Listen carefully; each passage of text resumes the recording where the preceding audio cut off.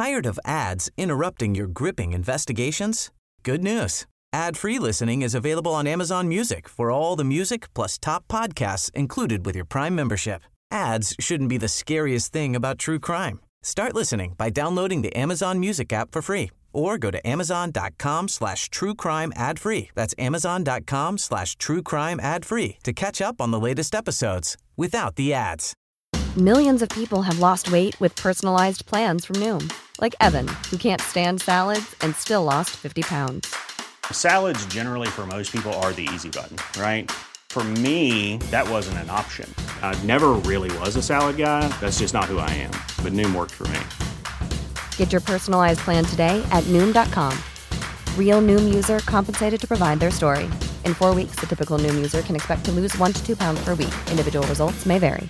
There's never been a faster or easier way to start your weight loss journey than with PlushCare. PlushCare accepts most insurance plans and gives you online access to board-certified physicians who can prescribe FDA-approved weight loss medications like Wegovy and Zepbound for those who qualify. Take charge of your health and speak with a board-certified physician about a weight loss plan that's right for you. Get started today at plushcare.com/weight loss. That's plushcare.com/weight loss. plushcare.com/weight loss. Hi guys, thanks so much for tuning into Crimeland again today. Today's episode, you're in for such a treat. I have Killian Sunderman on. He's one of my favourite people in the whole wide world. Killian was one of the first comics who got on to me to say that he loved Crimeland. He's absolutely hilarious. I'm sure you follow him on Instagram and TikTok. If you don't, you should. He's so funny. But he's also just such a gorgeous person and such a nice guy. He has a show coming up at Dublin Fringe as well with the wonderfully talented Michael Fry. So be sure to check that out. I think the tickets are available now because the launch happened there last week. So do check it out. Killian is just such a joy. This has to be one of, if not my favourite Crimeland episode ever. You're going to really enjoy it. A quick disclaimer as well that, as ever, there are some themes discussed here which listeners may find distressing, and we always strive to discuss these topics in a human and empathetic way. If you do want to support Crimeland, I would really appreciate it if you could give us a shout out, maybe recommend us to a friend or subscribe wherever you listen to your podcasts. That's the end of my spiel. Here's your episode. Enjoy.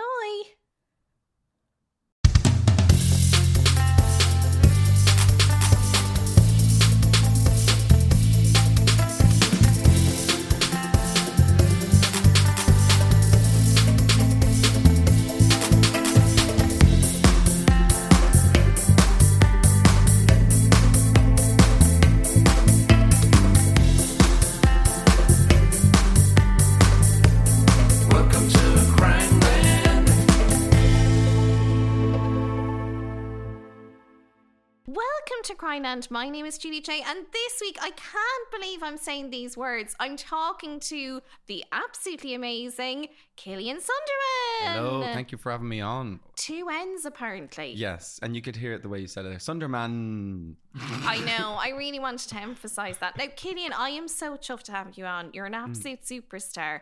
And what I love about you, Killian, is because sometimes when I ask people to come on Crimeland, they're like, oh yeah, can't wait, love the podcast. But then I catch them out in that lie because the intro, they miss the intro. Welcome to Crimeland. Yeah, whereas Killian, you actually do listen to Crimeland. I love it. Yeah, as I was saying, we converted a van in 2021 in January and February in the cold, windy, rainy Ennis. And Crimeland was on. We were like, what will we do to make this fun? Let's listen to murders. Let's listen to comedians talk about murders, and that's so you it were was really those, really nice. Because actually did thank you so much, Killian, and it did come up that I did have one listener in Ennis, so that must have been that you. Was me. Yeah, that was me. I do find true crime. It does make me do stuff faster. Yeah. You know, because you realize life is, it can be taken away. If I'm going for a run, I'm like, listen, I'm listening to true crime. It's the way to go. So, Killian, I'm so excited to have you on. This week we're talking about. This is a particularly pertinent one at the moment. There's a lot of talk about this guy currently, Malcolm MacArthur. Okay. Would you be familiar? I know I did send you a visual. Yeah, you sent me a visual, and he has a bow tie. Yes. And he looks kind of like maybe someone who could have presented a science show for kids, but then he's fallen on hard times. Yeah. We were saying it kind of screams Born of Wealth, doesn't it? Yeah, that kind of look. That kind of thing. I did look and I did think bow ties. Have you ever worn a bow tie? I did at my communion. I wore a little bow tie, and I was looking. I was like, I think maybe clowns wear them, right? So and like if we're technically clowns, so maybe start wearing them at my gig and pull a string and it can spin around. I think, and you know, we were just talking about getting out of those awkward moments. Yeah. I think that would be a great one because that's a certified crowd pleaser, isn't it? Yeah, if you're bombing on stage, just pull the bow tie. Yeah. Or if you're Fred Cook, you do have your guitar. So we were talking about that, like you can always whip out the Bon Jovi. I do think whenever I see someone in a bow tie, it reminds me of not that I want to talk about it, but thanks for asking. I did go to Trinity. Okay. Now I absolutely hated Trinity. I was essentially Connell in Normal People, where I just really didn't fit in initially whatsoever. But I remember my classmates, they were very fond of a cravat. Oh wow. And a bow tie. So it's that really was their like look. that.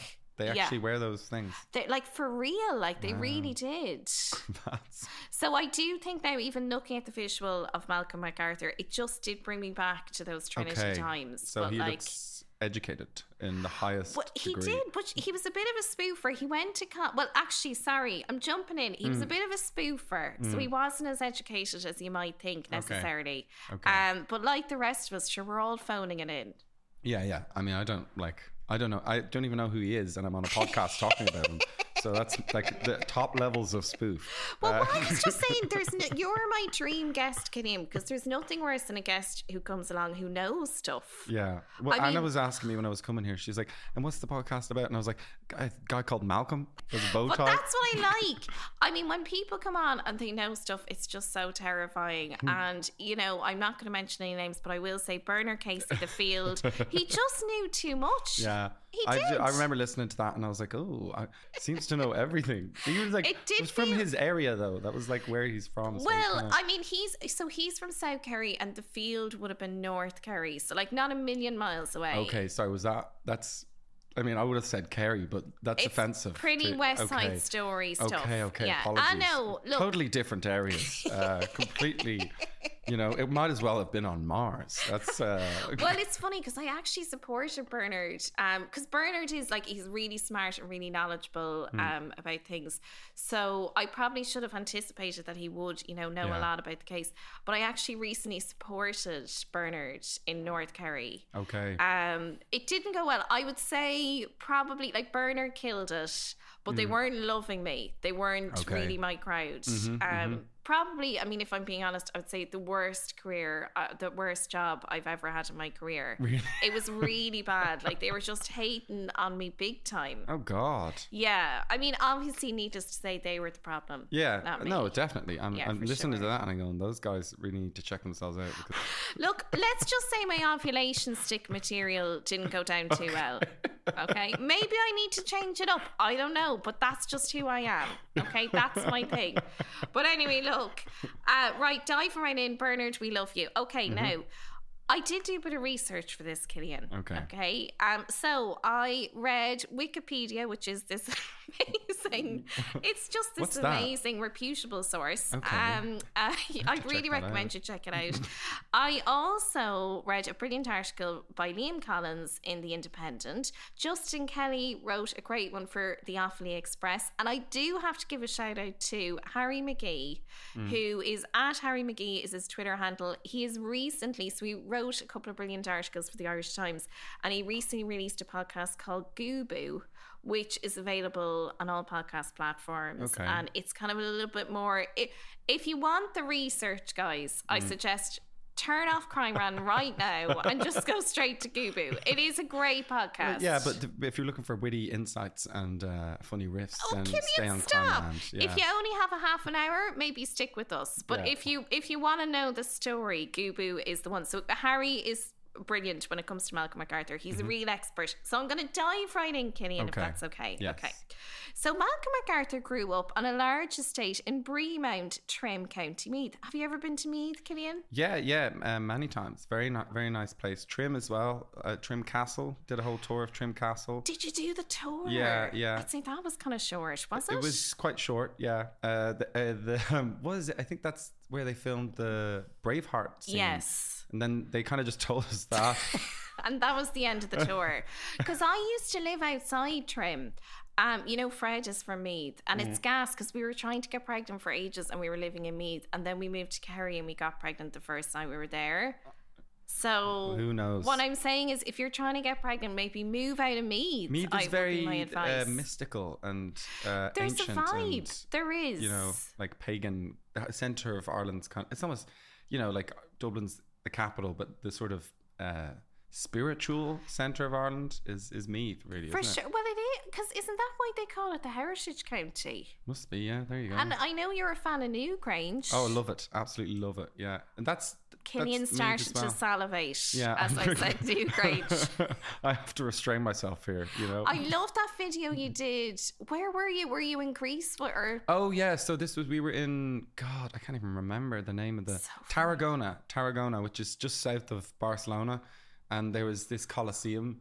And me and Anna I made a video going like, it's very hard for Irish people to see things like this because it's just not old at all. It might as well have been built yesterday. It's really just not that old. But we were actually like looking at it. It was before we were making it. We were looking at it going like, I mean, we're just looking at it going, I mean, it really just makes you think, Newgrange is so old. We just have such old stuff in Ireland. This is really just, it's new really, isn't it? And we were talking like that. It is a thing that we do.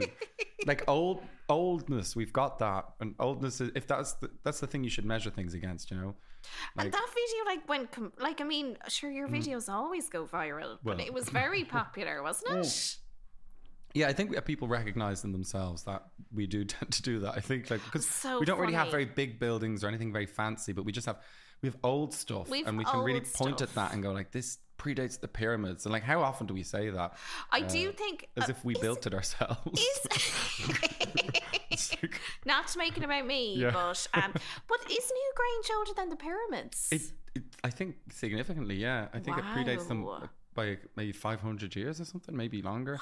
Yeah, it's they're 2,500 BC or something like that. Isn't that so old, you know? That is really old. And then you see the Colosseum and you're like, yeah, well, if you'd given us a bit more time, you know, it's like, come on. Because I remember Fred on one of our first dates, I think this is kind of, you know, it's just required if you go out with the Meath guy. They take you to the Hill of Tara just to see how you respond. Sacrifice you. It's a thing. So he brought me to the Hill of Tara, and I said to him, "Where's the hill, though? Where's the actual hill?" And he said, "You're standing on it." Yeah. It's not that high. It's not that much of an incline. No, it's not. I mean, more of a bump, really. Yeah. Bump of Tara. It's really. No, it's not even. It doesn't even look like kind of like what a picturesque hill. It's kind of just a raised sort of ground. But there is an energy, though. Yes. We are giving Meath that for sure. There's definitely an energy.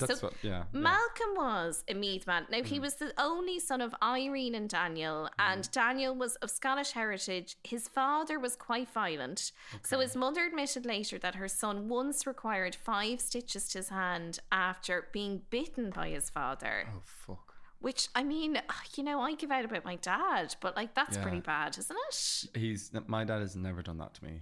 Wow. Yeah. Okay, not to brag, but he's never bit your hand. No, he's never bit my hand. Has he? No, that's a bit. Yeah, no, he hasn't. He's never done. I don't think so. I think I'd remember, unless I've blocked it out. Sometimes people do that with trauma. I know it could be a repressed memory. You'll be cycling home. Do you cycle? I do cycle. Of course you do. Yeah. So you'll be cycling home, and you'll just suddenly start to swerve as it all comes back. So look, things were not good. By all accounts, Malcolm's childhood was really unhappy, and his parents separated in 1962, despite his family's considerable wealth, because they were kind of Anglo-Irish, but they were Catholic. Okay. So they were straddling a very interesting kind of dichotomy there, because like obviously usually for our international listeners, usually Anglo-Irish would be associated with Protestantism, Church of Ireland, but they were Catholic. And so his parents spoke with like very posh accents, and he was actually very regular in that he spoke with a regular trim accent, went to the local school, and he seemed to get on grand, like a little bit eccentric maybe, you know, stood out to an extent, but he did, you know, have friends in the school and seemed to get on okay. His dad died in 1974, and Malcolm inherited when he died £70,000, which would have been a lot of money at the time. How did you not like? I think like 35 million. Wow. Yeah, a lot of money. Yes.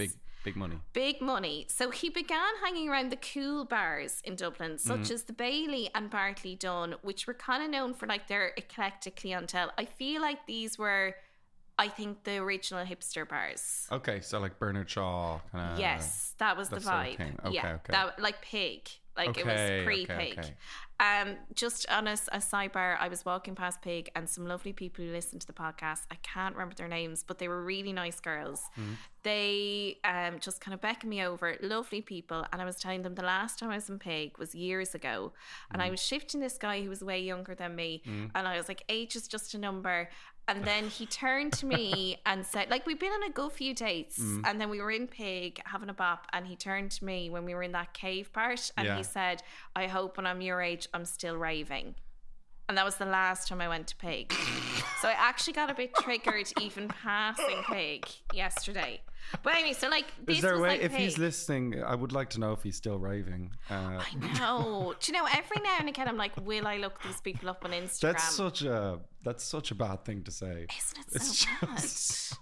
I remember actually, because not so long ago, a friend of mine who's an absolute babe, she met a lad and he said to her, what did he say? Oh, you have a really great body for your age.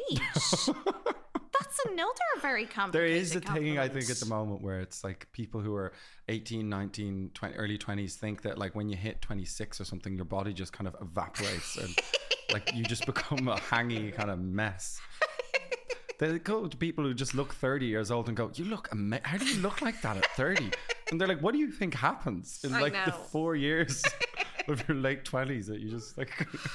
Oh, so basically, this is what Malcolm was doing. He was kind of living his best life, and he was going to these cool pubs in town. He met this woman called Brenda Little, and one of her best buds was this barrister guy called Patrick Connolly. Now, it was through her that Malcolm met Patrick, and Patrick was kind of a big deal.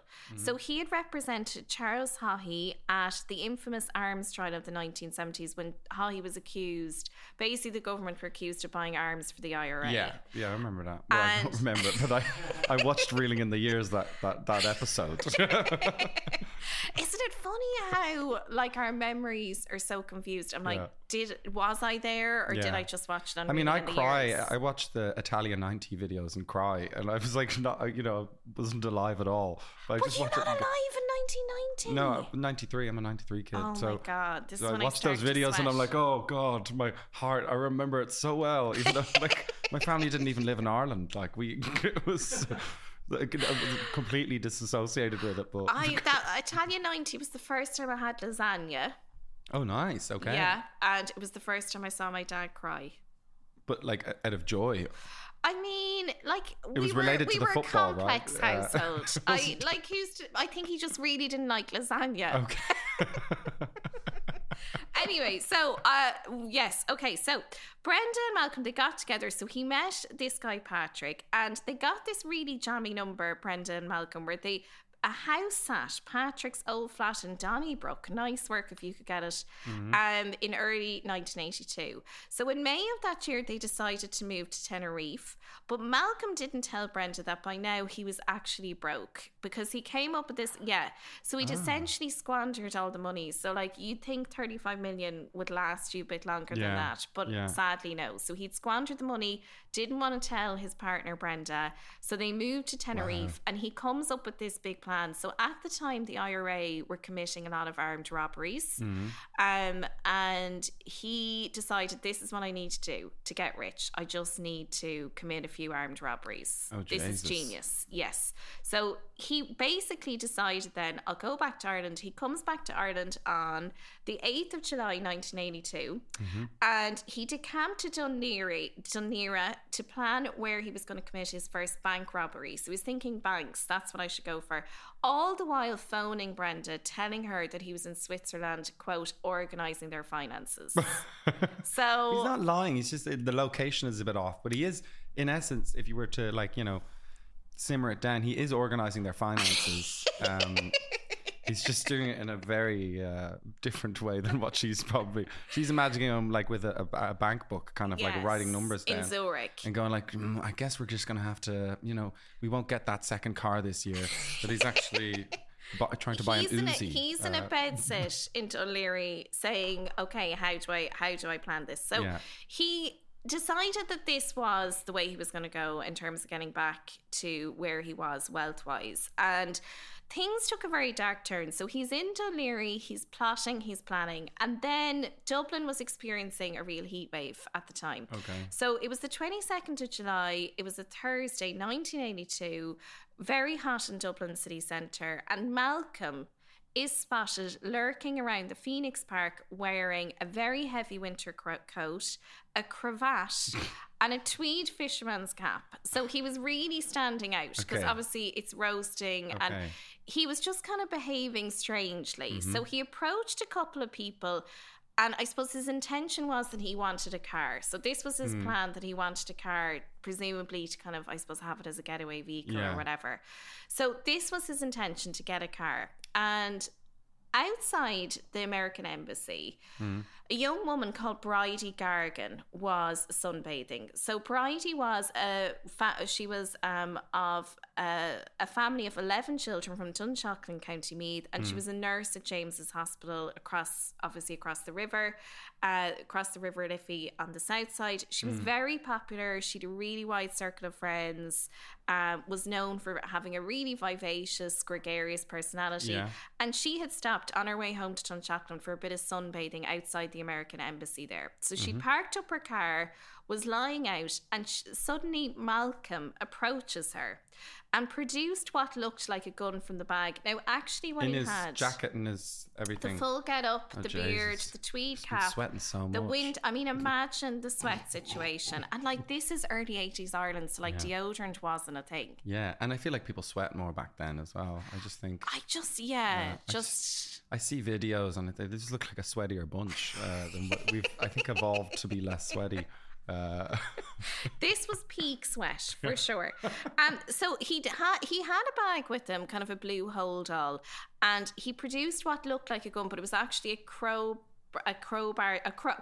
it was actually a crossbow that he'd kind of fashioned to look like a gun, because he had a lot of time in Dunleary. Did he go to Trinity? I feel like that's something someone from Trinity what was so funny? Instead of like, I don't, guns are so, I want something a bit more medieval and traditional.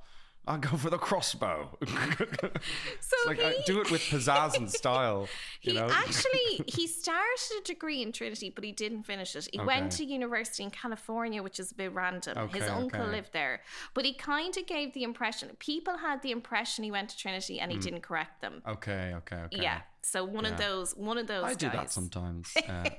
No, I don't think I give off Trinity. Oh God, I hated Trinity. I really was. You don't give off Trinity vibes. Not to say, but I really didn't fit in at all. Like, I was kind of normal people just that first term. Obviously, then he did. He became a global superstar. Yeah, so. And he was like kind of top of the class or whatever. Yeah. Like, I mean, I was Connell up to that point that he started excelling. Okay. And then just the bad sort of first half of it. Just the bit the where redemption he's going to the arc. counsellor. You ignore that. Yeah, and his mom's ringing him saying you need to get out of the house. I was that Connell. Okay. So basically, Malcolm approaches. Now, this is so terrifying as well for Bridie, because, like, imagine this is the middle of the day.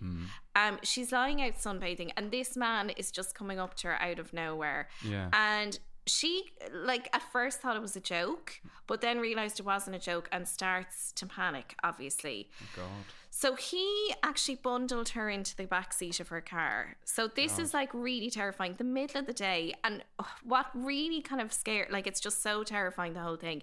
She realizes, of course, that it's not a joke. She's in the back seat of the car, and like anyone would, she really starts to freak out and she's panicking. And then in turn, he obviously starts to freak out and he starts bludgeoning her with a hammer.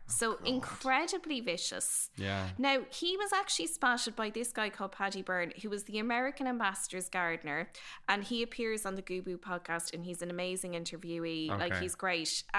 He's in his 80s now. So he ran over and tried to help this poor woman, poor Bridie.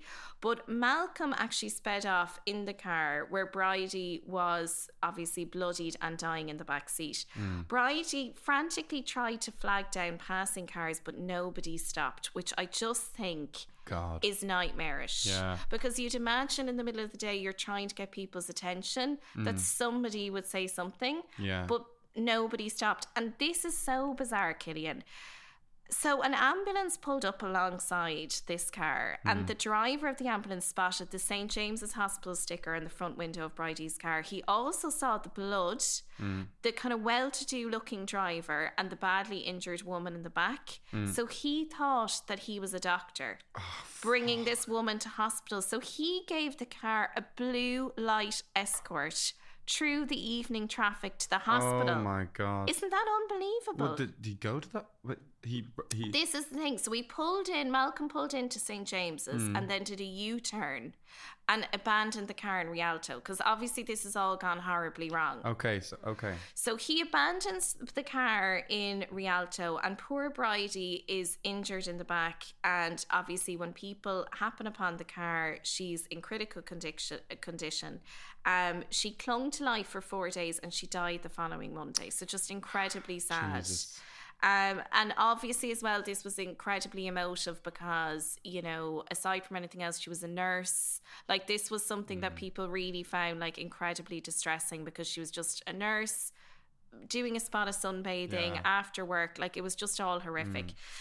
Now, so after he abandoned the car, he called into a travel agency on South Circular Road and asked how he'd get to Dún Laoghaire. So the person he wanted to get back to Dún Laoghaire. But why did he asked the travel agent? Because they ran bus tours. So he went in and said, how would I get the bus to Dún Laoghaire? Okay. He doesn't have a car. Sorry. Yes. I was like, what do you mean? Like, does he not know how to get there? I don't understand. So the car has been abandoned. So he asked about this.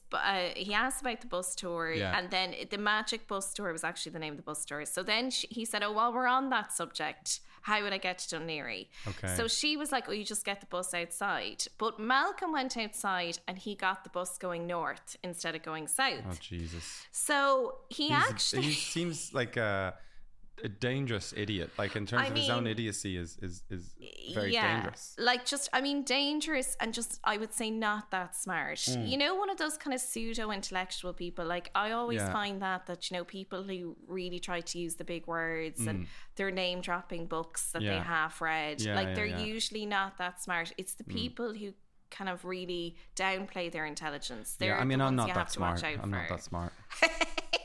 I'm not really that smart. Killian, you're a genius. Okay, you're saying that. But.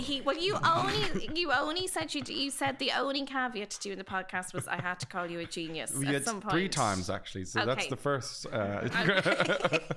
Let's see how I weave it Contractually obliged to say it 2 more times. I got the email from your agent. Yeah. I know. Okay. No, I would. Yes. So he jumps on the bus. And even as I say that, all I can hear is, he jumps on a bus to Dún Laoghaire, summer of Dublin. No. He jumps on a bus and he ends up in Finglas. So Malcolm now is really a fish out of water. Okay. He's in Finglas and he buys a pack of disposable razors from a local chemist. He then goes into a pub called the Fingal House Pub, where he goes into the bathroom and dry shaves his beard off. So he comes out, and obviously he's sticking out like a sore thumb. He bought a bottle of water at the bar and then ordered a taxi, which took him as far as Blackrock. Now, What's really weird about this weekend, right, is that murder, it wasn't that common. It was very unusual in Ireland back then. In 1981, a total of 24 murders had been recorded in the Irish Free State up to then. How many? Sorry? 24. Okay. Yeah, so not a lot, not a lot really. And then That sounds like loads. Do you think I thought that was so? quite a lot of murders. Really? Yeah, I don't. How many are done now? Because that sounds like a big number, but I don't know. What did I say about asking questions? Oh yeah, sorry. Gilead? No, that was rhetorical. That was rhetorical. I was like, how many murders are there knows? today? Well, no, I know what you many? mean. So Yeah. would you have thought less than that maybe? I would have thought. I mean, this is I would have thought maybe like 5. Okay. Yeah, but then like maybe like gang wars and stuff like that. And Well, no, I know that what kind you of thing, mean. and, Well, no, I know what you mean. I suppose, like, look, we'd all say obviously 24 are too many. Yeah, But of I course. guess to put it in context, that weekend, so the weekend that this is all happening, because this happens on a Thursday, that poor Bridie Gargan is attacked. Between the 22nd of July and the 26th, 4 murders happened. So like when you think about that comparatively, it's a bit mad. So obviously Bridie Gargan was attacked. Another young woman, Patricia Furlong, was murdered at a music festival in Rathfarnham. Oh, God. And a postman, Robert Belton, was shot dead by the IRA. Oh yeah, the IRA. That's pretty. They would were, have been- they had a big body count. Yeah. I don't know if you got the memo, guys, Yeah. but the IRA killed people, just so you know. I know it's all a bit of a lull now, Yeah. but they did. So, the 4th murder then was this young farmer in Offaly called Donald Dunn. So Donald was 27. He lived just outside Edenderry, and he was really into like clay pigeon shooting, which obviously would be a big thing in the country, still is. And he advertised a gun for sale. Hey, I'm Ryan Reynolds. At Mint Mobile, we like to do the opposite of what Big Wireless does. They charge you a lot, we charge you a little. So naturally, when they announced they'd be raising their prices due to inflation, we decided to deflate our prices due to not hating you. That's right. We're cutting the price of Mint Unlimited from $30 a month to just $15 a month. Give it a try at mintmobile.com/switch. $45 up front for 3 months plus taxes and fees. Promo rate for new customers for limited time. Unlimited more than 40 gigabytes per month. Slows full terms at mintmobile.com. Hey, it's Paige DeSorbo from Giggly Squad. High quality fashion without the price tag. Say hello to Quince. I'm snagging high-end essentials like cozy cashmere sweaters, sleek leather jackets, fine jewelry, and so much more. With Quince being 50 to 80% less than similar brands. And they partner with factories that prioritize safe, ethical, and responsible manufacturing. I love that. Luxury quality within reach. Go to quince.com/style to get free shipping and 365-day returns on your next order. Quince.com/style. In the Evening Press newspaper. Yeah. So Malcolm spots this ad. Okay. And he rings him and says, do you know what? I'd love to buy the gun. He gets the bus down from Dublin and he arrives in Edenderry on the 24th of July, which was the Saturday. So Saturday. So are people looking for him? Well, they're not looking for him specifically, but obviously His this description. attack, they're looking for his description. Like obviously he's a well-dressed man. The woman actually in the travel agency was really helpful. Like she was like, he was well-spoken. She also said that it seemed like he was used to having servants, which I think PS is never a good comment to make. When if somebody's saying that about you, it's like, okay, you're a dick. I'll take that off my Tinder profile. Yeah, so Yeah, my name's Kenny and I'm quite used to having servants. So anyway. It was very much like, even as he's running from the scene of a crime, he was like, get me water, get me a taxi. Like this was the vibe. All right.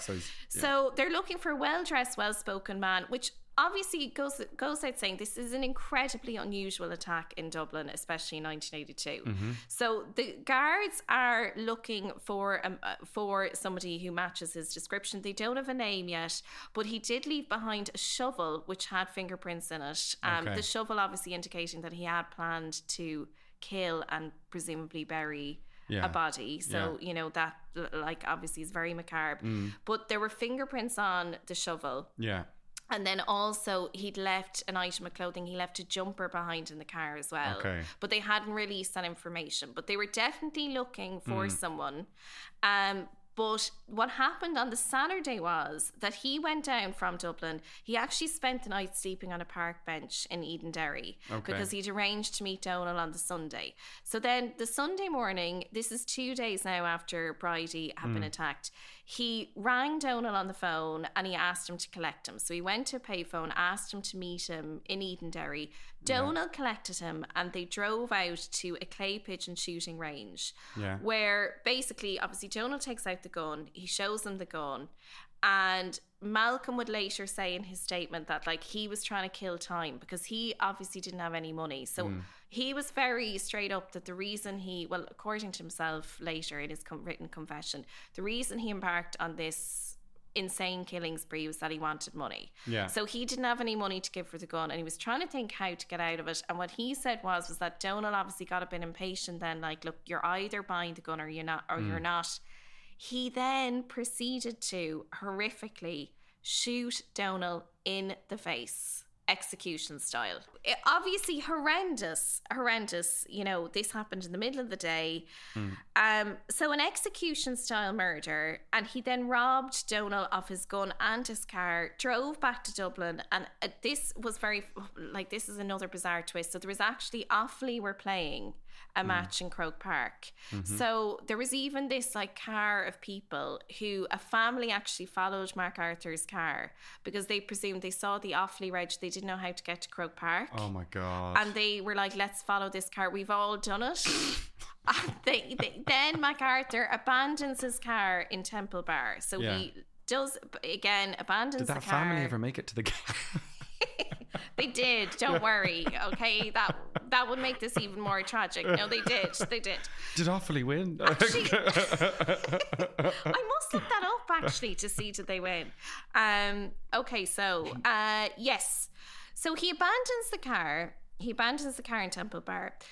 Later that day, a Dublin family were picnicking in a field near Edenderry. So this is so sad. It was actually one of the children in that family who discovered Donal's body, only 7 years old.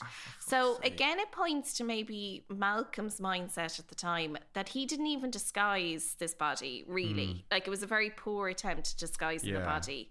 So just absolutely horrific, you know, for the child who made this discovery. Now, I suppose he's gone back to Dunleary. At this point, the guards straight away linked the two cases because this is like incredible violence within a short space of time. Again, MacArthur really, like, Malcolm really stuck out like a sore thumb in Edenderry. So they linked the two cases straight away. Malcolm's gone back to Dunleary and then he said, look, I need to rob people now because I need money. Again, this was kind of what was driving him all the time. So hilariously, his first attempt at a robbery, he went to rob a home of a casual acquaintance in Fitzwilliam Square, but the person opened the door and he thought they'd be alone, but actually his family were with them and they invited him in for dinner. And he ended up going in for dinner and he socialised and hung out until 1:30. So he landed at the door and he had these plastic gloves on and they were like, where are you going with the gloves? And he was like, oh yeah, no, I've dermatitis. Was what he said. Why would he rob his friends? Well, casual acquaintance. So I think, you know, the way like social circle, like knew of them, knew where they lived, knew they were wealthy. Can you imagine what they thought when they saw him? They must have been like, oh, fuck's sake, man. I mean, I know you, but like, show up to my house on a Sunday night. Do you know, it's so funny. I was just talking, a friend of mine last night was telling me about this girl that she used to live with back in the early noughties. Because obviously I'm a little bit older than Killian, and she said that she got in touch and was like, listen, I'm in Dublin for a week. Is there any chance I could stay with you? And I was like, would you be like, she lives in Germany, this girl. I was like, would you be talking to her regularly? She's like, no, I haven't spoken to her for years.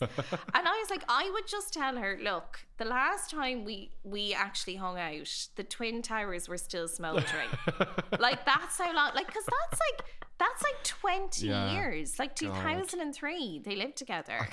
Twin Towers. I could just imagine. Embers. Who is it? It's Malcolm. Oh, do you want to come in for dinner? Yeah. What's with the gloves? Just no. Dermatitis. Yeah. Oh, that's. yeah, we have dinner. You want to come in? And he just stays there till 1:30. So, I mean... Yeah. Hanging maybe out, that's a nice apparently time. talking about like Georgian architecture and that kind of thing, like some pseudo-intellectual stuff. And your man's daughter actually commented when he took off the gloves, like there was no sign of any dermatitis. So she was like, what is going on with your man? Anyway, so complete disaster, didn't work out. Few days later, on the 4th of August, a retired American diplomat in Killiney called Harry Beeling got a knock on his door, and who was there? Only Malcolm, saying that he had been in this house a few years earlier and that he wanted to photograph the view of the bay because he remembered it had this gorgeous view of the bay. Okay. So I think what we're saying is this was a very trusting time because your man let him in, didn't really remember him, but let him into his house. And then once inside, Malcolm threatened Harry with a gun. Harry offered to go. So basically he said he wanted money. Harry said, I don't have any money. And Malcolm said, maybe you'd write me a check, which again, world's worst criminal stuff here. Jeez Louise. So he said, oh yes, I think my checkbook is in another room. Obviously they go to the other room and Harry makes a run for it. So he flees. Malcolm in turn escaped to Dalkey. He gets away. Oh, thank God. So Malcolm in turn escaped to Dalkey, where he talked his way into the home of an old acquaintance, the old friend by the name of Patrick Connolly, who was now, Cillian, none other than the Attorney General. Oh, Jesus. Yes. So basically Brenda had rang Patrick, her mate, and she was like, look, would you mind if Malcolm stays with you? It's just he's too shy to ask himself. And Patrick was like, no problem.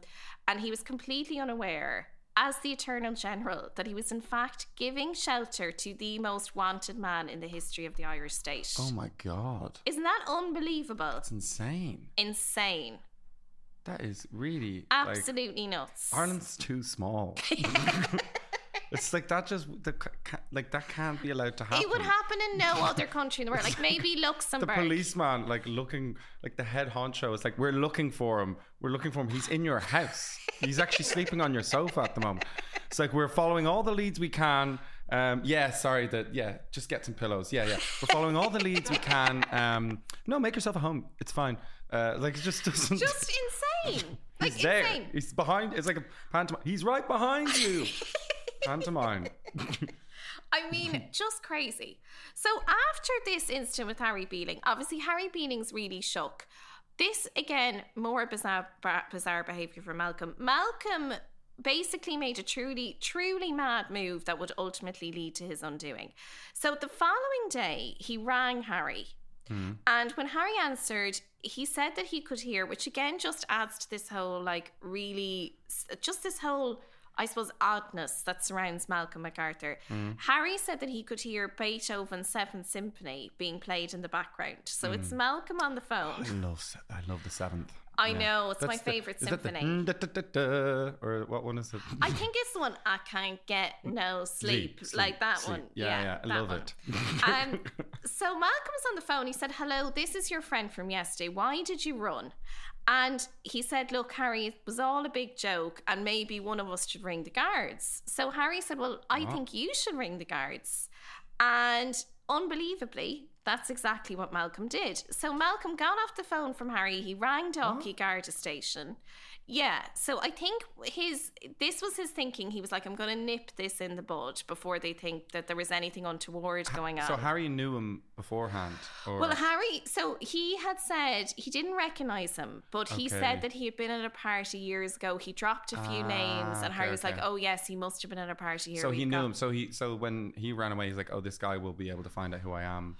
Yeah, so they had friends in common, but he couldn't place him, but he did seem to be familiar with the house and he was dropping a few names. So basically, Malcolm rang Dalkey Garda Station and he said, look, that whole thing at Harry Beeling's house was a big joke. It was a bit of a prank gone wrong.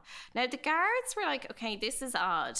So the classical, because I had to laugh because one of the guards said we knew something was up because this classical music's playing in the background. So straight away you're thinking, nobody listens to classical music. Like something's up here. That's what turned them off. I just have to laugh. So that was why isn't he listening to Kate Bush? What's going on? This is weird. So this something's off. This was one of the things a guard said in an interview like that. This alerted them that something was up. If Duran Duran isn't playing, then he must be the murderer. So they got him. The guard asked for the man's name, and this is insane. So basically, your man said, "What's his name?" And Malcolm obviously had a bit of a brain fart, and he said Malcolm MacArthur. So he straight away panicked and said, and the guard repeated the name Malcolm MacArthur because he's obviously taken down the name. And then Malcolm says, "Yeah, I'm from Gardner Street," and hung up the call because he was like, "Okay, feck, like I'm after giving my real name here." So the guards wrote down the name, but they didn't have an address. So they went back to Harry, and he said, "You know what? There was this woman who was always at my parties." And when I read about this one, I was like, oh my God, I'm sure in years to come people will be saying, "Oh, there was this woman who was always at my parties and her name was Julie J." Like this, Betty was me. Betty Broughton was me, always at the party. Yeah. So Betty never brought her own drink. I remember her. So that was me, stroke Betty. So Betty, Harry's like, "I bet you Betty you'll know this guy." So the guards go to Betty, they describe Malcolm, and she says, "I know the guy, his name's Malcolm MacArthur." So then they go to his last known address, which was the flat in Donnybrook owned by Patrick Connolly, the Attorney General. There's no one in that flat. So they go to Patrick Connolly's house in Dalkey. Brilliant. To see, do they have an address? Does he have an address for Malcolm MacArthur? But sure, of course, who is there? Only Malcolm MacArthur. Oh my God. So Patrick Connolly is completely floored. He obviously says, his actual quote was, "I don't know what this is about, Malcolm, but you're on your own." Like he did not see this coming at all. Unfortunately for Patrick, he had planned to go on holiday to America a couple of days later. Now he planned this holiday for ages, so we all know, like, you've planned a holiday, you're looking forward to it. So he denied any involvement. The guards would later exonerate him of any wrongdoing at all. He wasn't able to go on this holiday. But he did go on the holiday. Well, that's good. So this just a one word, optics. Like, this did not look good. So the media kind of framed it that he fled to the States. Okay, yeah. So it kind of gave him it gave the illusion of someone on the run.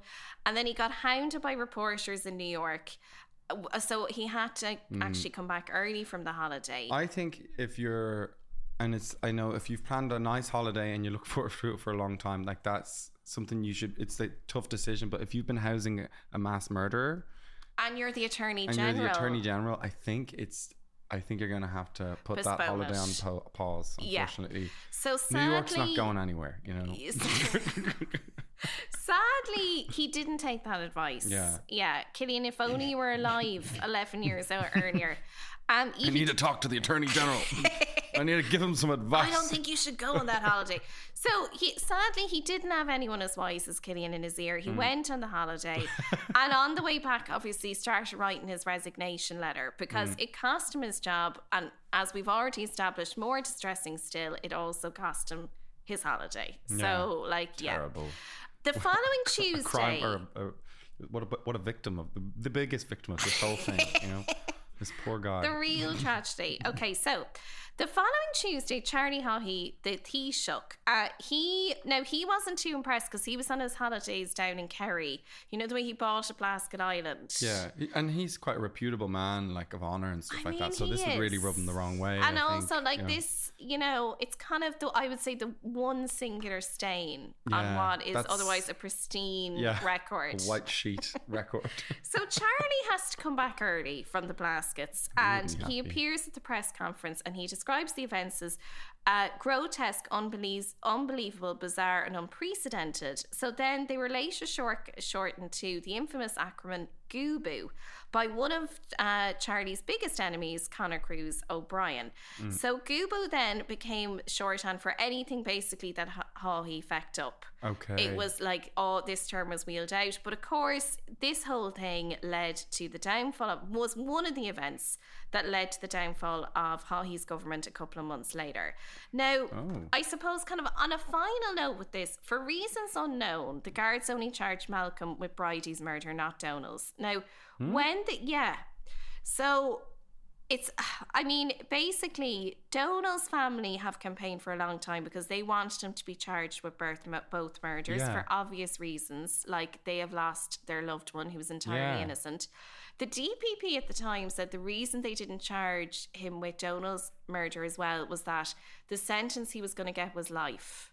So it was essentially null and void if they did 2 trials. But it's not about that, is it? It's not, no. You know? I mean, it really isn't. And I guess that is one, I suppose it's a mad story, but it's kind of one of the more bizarre aspects of it as well, is that a lot of people have thrown out maybe the conspiracy theory that maybe there was an element of cover-up, that like would this potentially incriminate powerful people, not in the sense of like, you know, the murder itself, but like was it simpler to just keep it to the one murder? And a lot of people maybe have, you know, thrown out the possibility that there might be a bit of conspiracy theory here. Should be said, the DPP have said that was absolutely not the case and everything was above board. It was just that another trial, it would have been null and void in terms of sentence. But as you say, it's not about that. Yeah. Well, if they're saying everything's fine, then everything must be fine, right? I mean, like, of course. They're like, no powerful people were involved in this at all.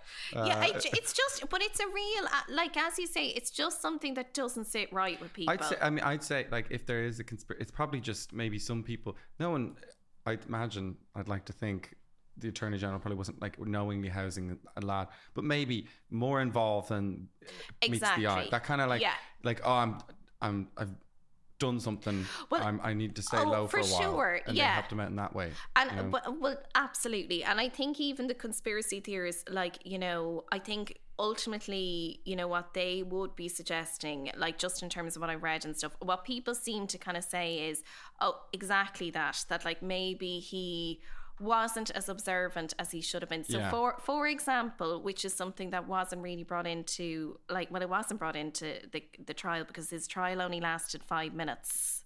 Yeah, okay. So Malcolm's trial lasted 5 minutes. It was like an obvious skill. Okay, yeah. But one of the things, so for example, Cillian, like you're spot on, like one of the things that perhaps they wouldn't have wanted to come out was Patrick Connolly actually took, in the midst of all this, he took Malcolm to a GAA match in Croke Park. Yeah. He took him to a GAA match. So he was sitting there with glasses. He brought his nephew, brought him to this packed stadium in the midst of a manhunt. Yeah. Like, just insane stuff. Yeah. So, like, again, and people were also talking about the fact that, like, even at that match, his nephew, Patrick Connolly's nephew, said, like, he was struck by this man. He had, like, grass stains on his clothes. Yeah. He was kind of very unkempt looking. Sure, like you were saying, even the people in the pub in Finglas were like, there's something up with this guy. People who had dinner with him were like, there's something up with this guy. Meanwhile, Patrick Connolly is like, do you want to go to the game? And like, we're talking about, like, the highest legal position in the land. Yeah. And, like, his nephew, he was so young at the time, was like, there's something up with this guy. And like so it's that kind of shit. I think the conspiracy theorists are like, is it that they just wanted to keep that kind of stuff out of, you know? Anyway, just obviously it doesn't sit right with he confessed to both murders. He did. He wrote a 21-page confession. The psychiatric teams involved, at least have the grace to keep it short as well. Like, come on, like, get to the point. I'd say it was a lot. With your bloody elaborate details. I'd say it was a lot of skipping to the final paragraph. But if he confessed to it, then why didn't they put him on trial for it? I don't understand. As in the second murder? Yeah. But this is it. Like, the DPP at the time, what they said was, look, we didn't need to put him on for a second. We didn't need to try him for a second murder because we couldn't have increased his sentence anyway. And that is why it's so unsatisfactory. Yeah. Because, as you say, it's not about that. It's disrespectful to the person he killed and the family, and that means something. Well, of course, because it's kind of saying, in a way, well, that death doesn't matter. That is what it's saying. Yeah. So it just really doesn't sit right with people at all, even today, understandably. And psychiatric teams did not agree with, obviously Malcolm tried to do the whole, like, I was insane thing. Yeah. They said, no, absolutely not. Insanely dumb. Yes. I mean, just not. And after his conviction, David Hanley interviewed Malcolm's mom, Irene, for RT. It was a really interesting interview. You can hear it on Gubu. And she actually said that she believed in a life for a life when somebody was murdered. So she very much kind of, in a way, distanced herself in the interview. But interestingly, both her and Brenda kept visiting Malcolm in prison for years to come. Oh, really? Okay. Yeah, and he actually became he was one of the longest serving lifers in Ireland. He was released in 2014, more than 30 years after his incarceration. He's now a free man, and pre-lockdown had been spotted regularly frequenting Dublin city centre libraries and bookshops. Oh, God. Yeah, I know. I could like bump into him on the way home. And as we've already established, I'm a reader. So I'm really sweating over here. It should be said as well, obviously, that Donal and Bridie's family are private people, with Bridie's brother saying in a rare interview in 2012 that they still think of Bridie every day. And that is the absolutely mad story of Malcolm MacArthur. Jesus. It's mad. He's just Insane. there, out there, walking Just around, out there. reading books. I Reading wonder if he's read the new books. Sally Rooney. Well, do you know what? That's a whole other podcast. I would say, yeah, readers. I say this as a reader. I think the readers are the ones you have to watch out for. Is he a reader? You said pseudo-intellectual. Like, I'd say he's just hanging out in the libraries because he wants to look smart. One of those people when you ask them what's your favourite book, Ulysses. Yeah. Fuck off. Yeah. And they just know that no one else has read it, so they can just confidently say, "Oh, I loved it. Loved the bit at the start when they go swimming." Everyone says that. I love the bit at the start when they go swimming. No one ever mentions the middle. What happened in the middle? No one knows. Like when Trump was asked, "What's your favourite part of the Bible?" He said, "All of it." That's a personal question. It's a very personal question. Well, what's your favourite part of Ulysses? That's a very personal question. I couldn't possibly tell you that. If anyone says to me, not that I ever have asked the question, what's your favourite part of Ulysses? But like, if anyone ever said to me, that's a very personal question, I'd immediately presume the bit where they're having a wank. I'd be like, that's obviously their favourite bit. They just don't want to say. Yeah. You sicko. So you can't say that. I just say all of it then. I'll say all of it. I'll take the Trumpian line. Cillian, all of it. It's great. All of it. I have to say, you're just such a joy. I really appreciate you coming in because you're such a big deal. I'm gonna do a proper intro for you when you're not here because I'm conscious when people are here, it's kind of like listening to your own obituary. No, you can. I don't mind. Yeah. And put in as many adjectives. Great guy. He was a really great person. Wait, past tense? Do you think I'm going to bump into Malcolm when I leave and you're just getting ready? Well, all I'm saying is I would walk very fast past Hodges Figgis. Okay? That's what I would do. Cillian, it's been an absolute pleasure. Of course, I mean, I'm embarrassed even saying this because you're such an internet sensation. But if we are looking for you, I mean, you're probably following Cillian already if you have any sense. Where can we find you, Cillian? Well, I'm on Instagram and TikTok and Twitter, and I'm doing stand-up gigs now. So how do you look on the page to see when the gigs are coming? Cillian, it's been an absolute pleasure. You're just such a joy. Thank you so much. Thank you for having me. Thank you. Awful. I guess we can't forget about the victim here. And you're like, oh, Jesus Christ, like, you know what I mean? Because then you feel like a monster, and you're like, Jesus. Of course, we all think it's sad. Yeah. Jesus. Thank you so much. Will we do a quick selfie? Yeah, let's selfie.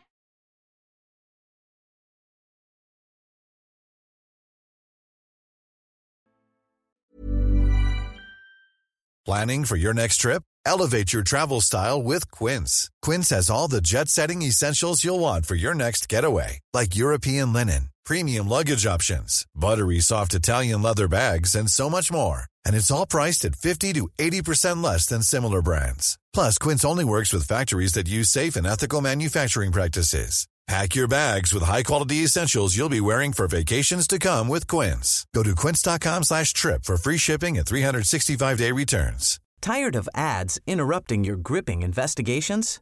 Good news. Ad-free listening is available on Amazon Music for all the music plus top podcasts included with your Prime membership. Ads shouldn't be the scariest thing about true crime. Start listening by downloading the Amazon Music app for free or go to amazon.com/truecrime ad-free. That's amazon.com/truecrime ad-free to catch up on the latest episodes without the ads. Hey, it's Paige DeSorbo from Giggly Squad. High quality fashion without the price tag. Say hello to Quince.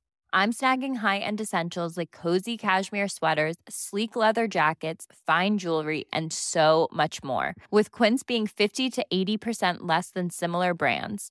And they partner with factories that prioritize safe, ethical, and responsible manufacturing. I love that. Luxury quality within reach. Go to quince.com/style to get free shipping and 365-day returns on your next order. Quince.com/style.